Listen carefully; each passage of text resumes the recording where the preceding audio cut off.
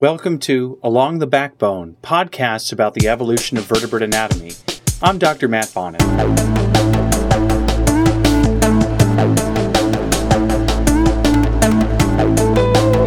The purpose of this podcast series is to explore the evolution of vertebrate anatomy, from brains to bones, across deep time.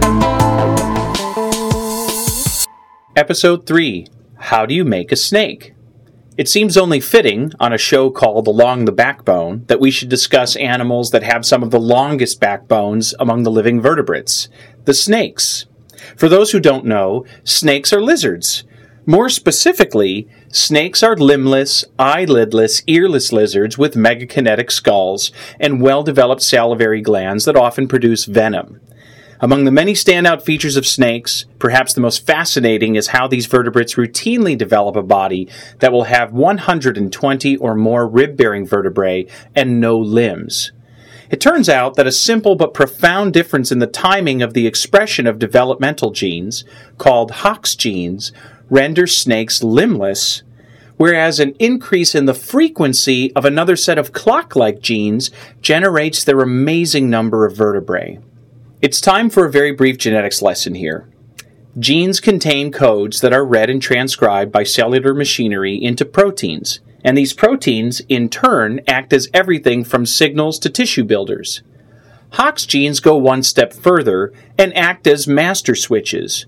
When they are read and their proteins are produced, something called gene expression, these proteins then allow or disallow many other genes that pattern the body head to tail to be expressed.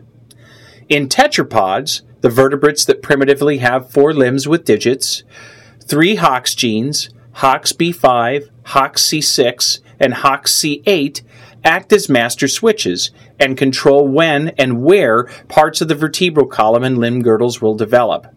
Essentially, when these genes are read by the cellular machinery of the developing embryo, the proteins they make determine whether other groups of genes are or are not read, resulting in vertebrae and limb girdles appearing in a particular order. Another set of genes, which we will simply call segment clock genes, determine how quickly vertebral segments form from tissues called somites. Now that's a bit complex, so to simplify our discussion, let's pretend that you're a worker on a vertebrate animal assembly line. Every vertebrate skeleton starts with a headpiece, but after that, the number of vertebrae and where you place the limb girdles is determined by the order and sequence of 3 colored lights. Here are the rules. The colored lights are as follows: green, red, and blue. The green light simply tells you to start building the vertebral column, always starting with the neck vertebrae. When a red light comes on, it means to attach the forelimb. The blue light tells you to build the back vertebrae. When both the red and blue light are on at the same time, you also attach ribs to the back vertebrae. When both the red and blue light have been turned off, you are to attach the pelvic girdle. After this point, you add tail vertebrae until the green light stops blinking. So, if you were building a lizard, you'd start with the skull piece.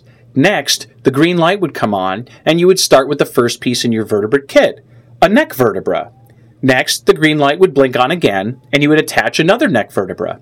Depending on the lizard, the green light might blink on 4 to 8 more times, and each time you would attach a vertebra.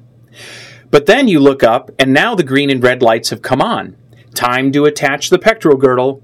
After this, the blue light comes on, so that all 3 lights are on at the same time. Well, time to add vertebrae with ribs. At some point, both the red and blue lights turn off. Time to add the pelvic girdle. After this point, only the green light continues to blink on, so you add as many tail vertebrae as the green light indicates.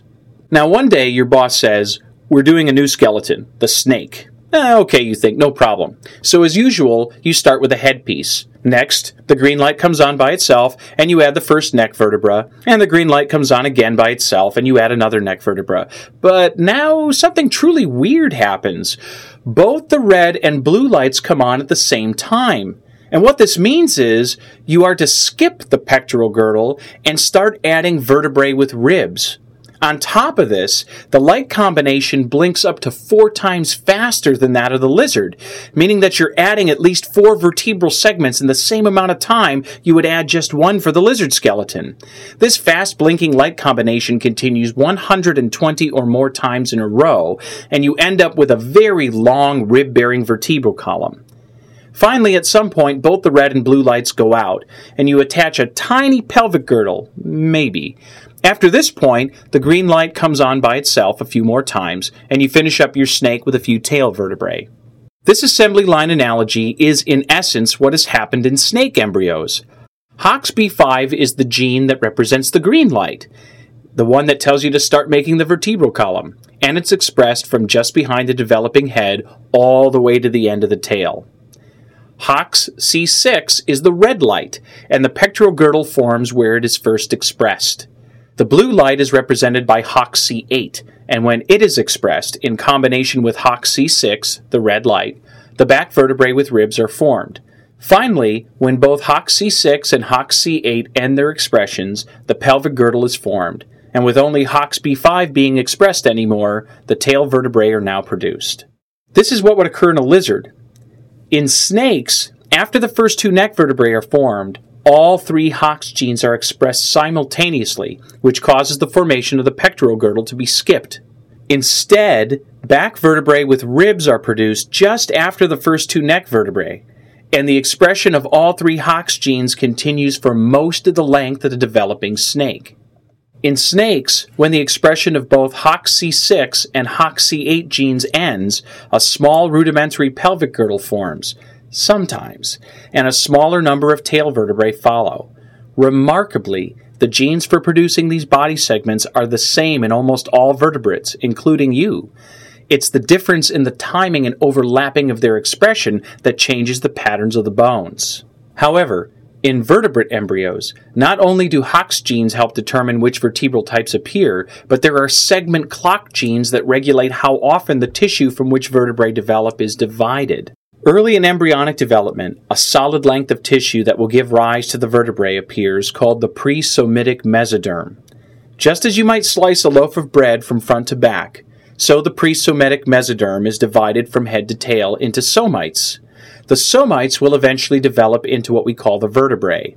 The number of divisions, and hence the number of vertebrae, are controlled by a series of segment clock genes that are expressed in pulses from tail to head and back again. At the same time, the presomatic mesoderm starts expressing another set of maturing genes from the head end. Like waves lapping on a beach, each time the segment clock genes encounter the maturing gene front, they stop and retreat back towards the tail. Where the segment clock gene wave front and the maturing gene front meet, a segment is formed.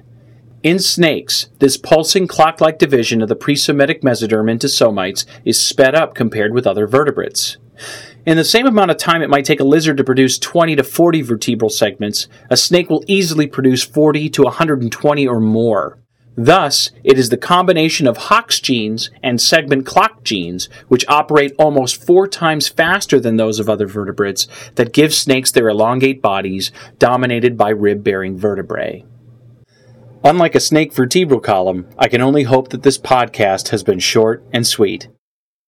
Dr. Matthew Bonin is a vertebrate paleontologist and a functional morphologist who specializes in the evolutionary anatomy of dinosaurs.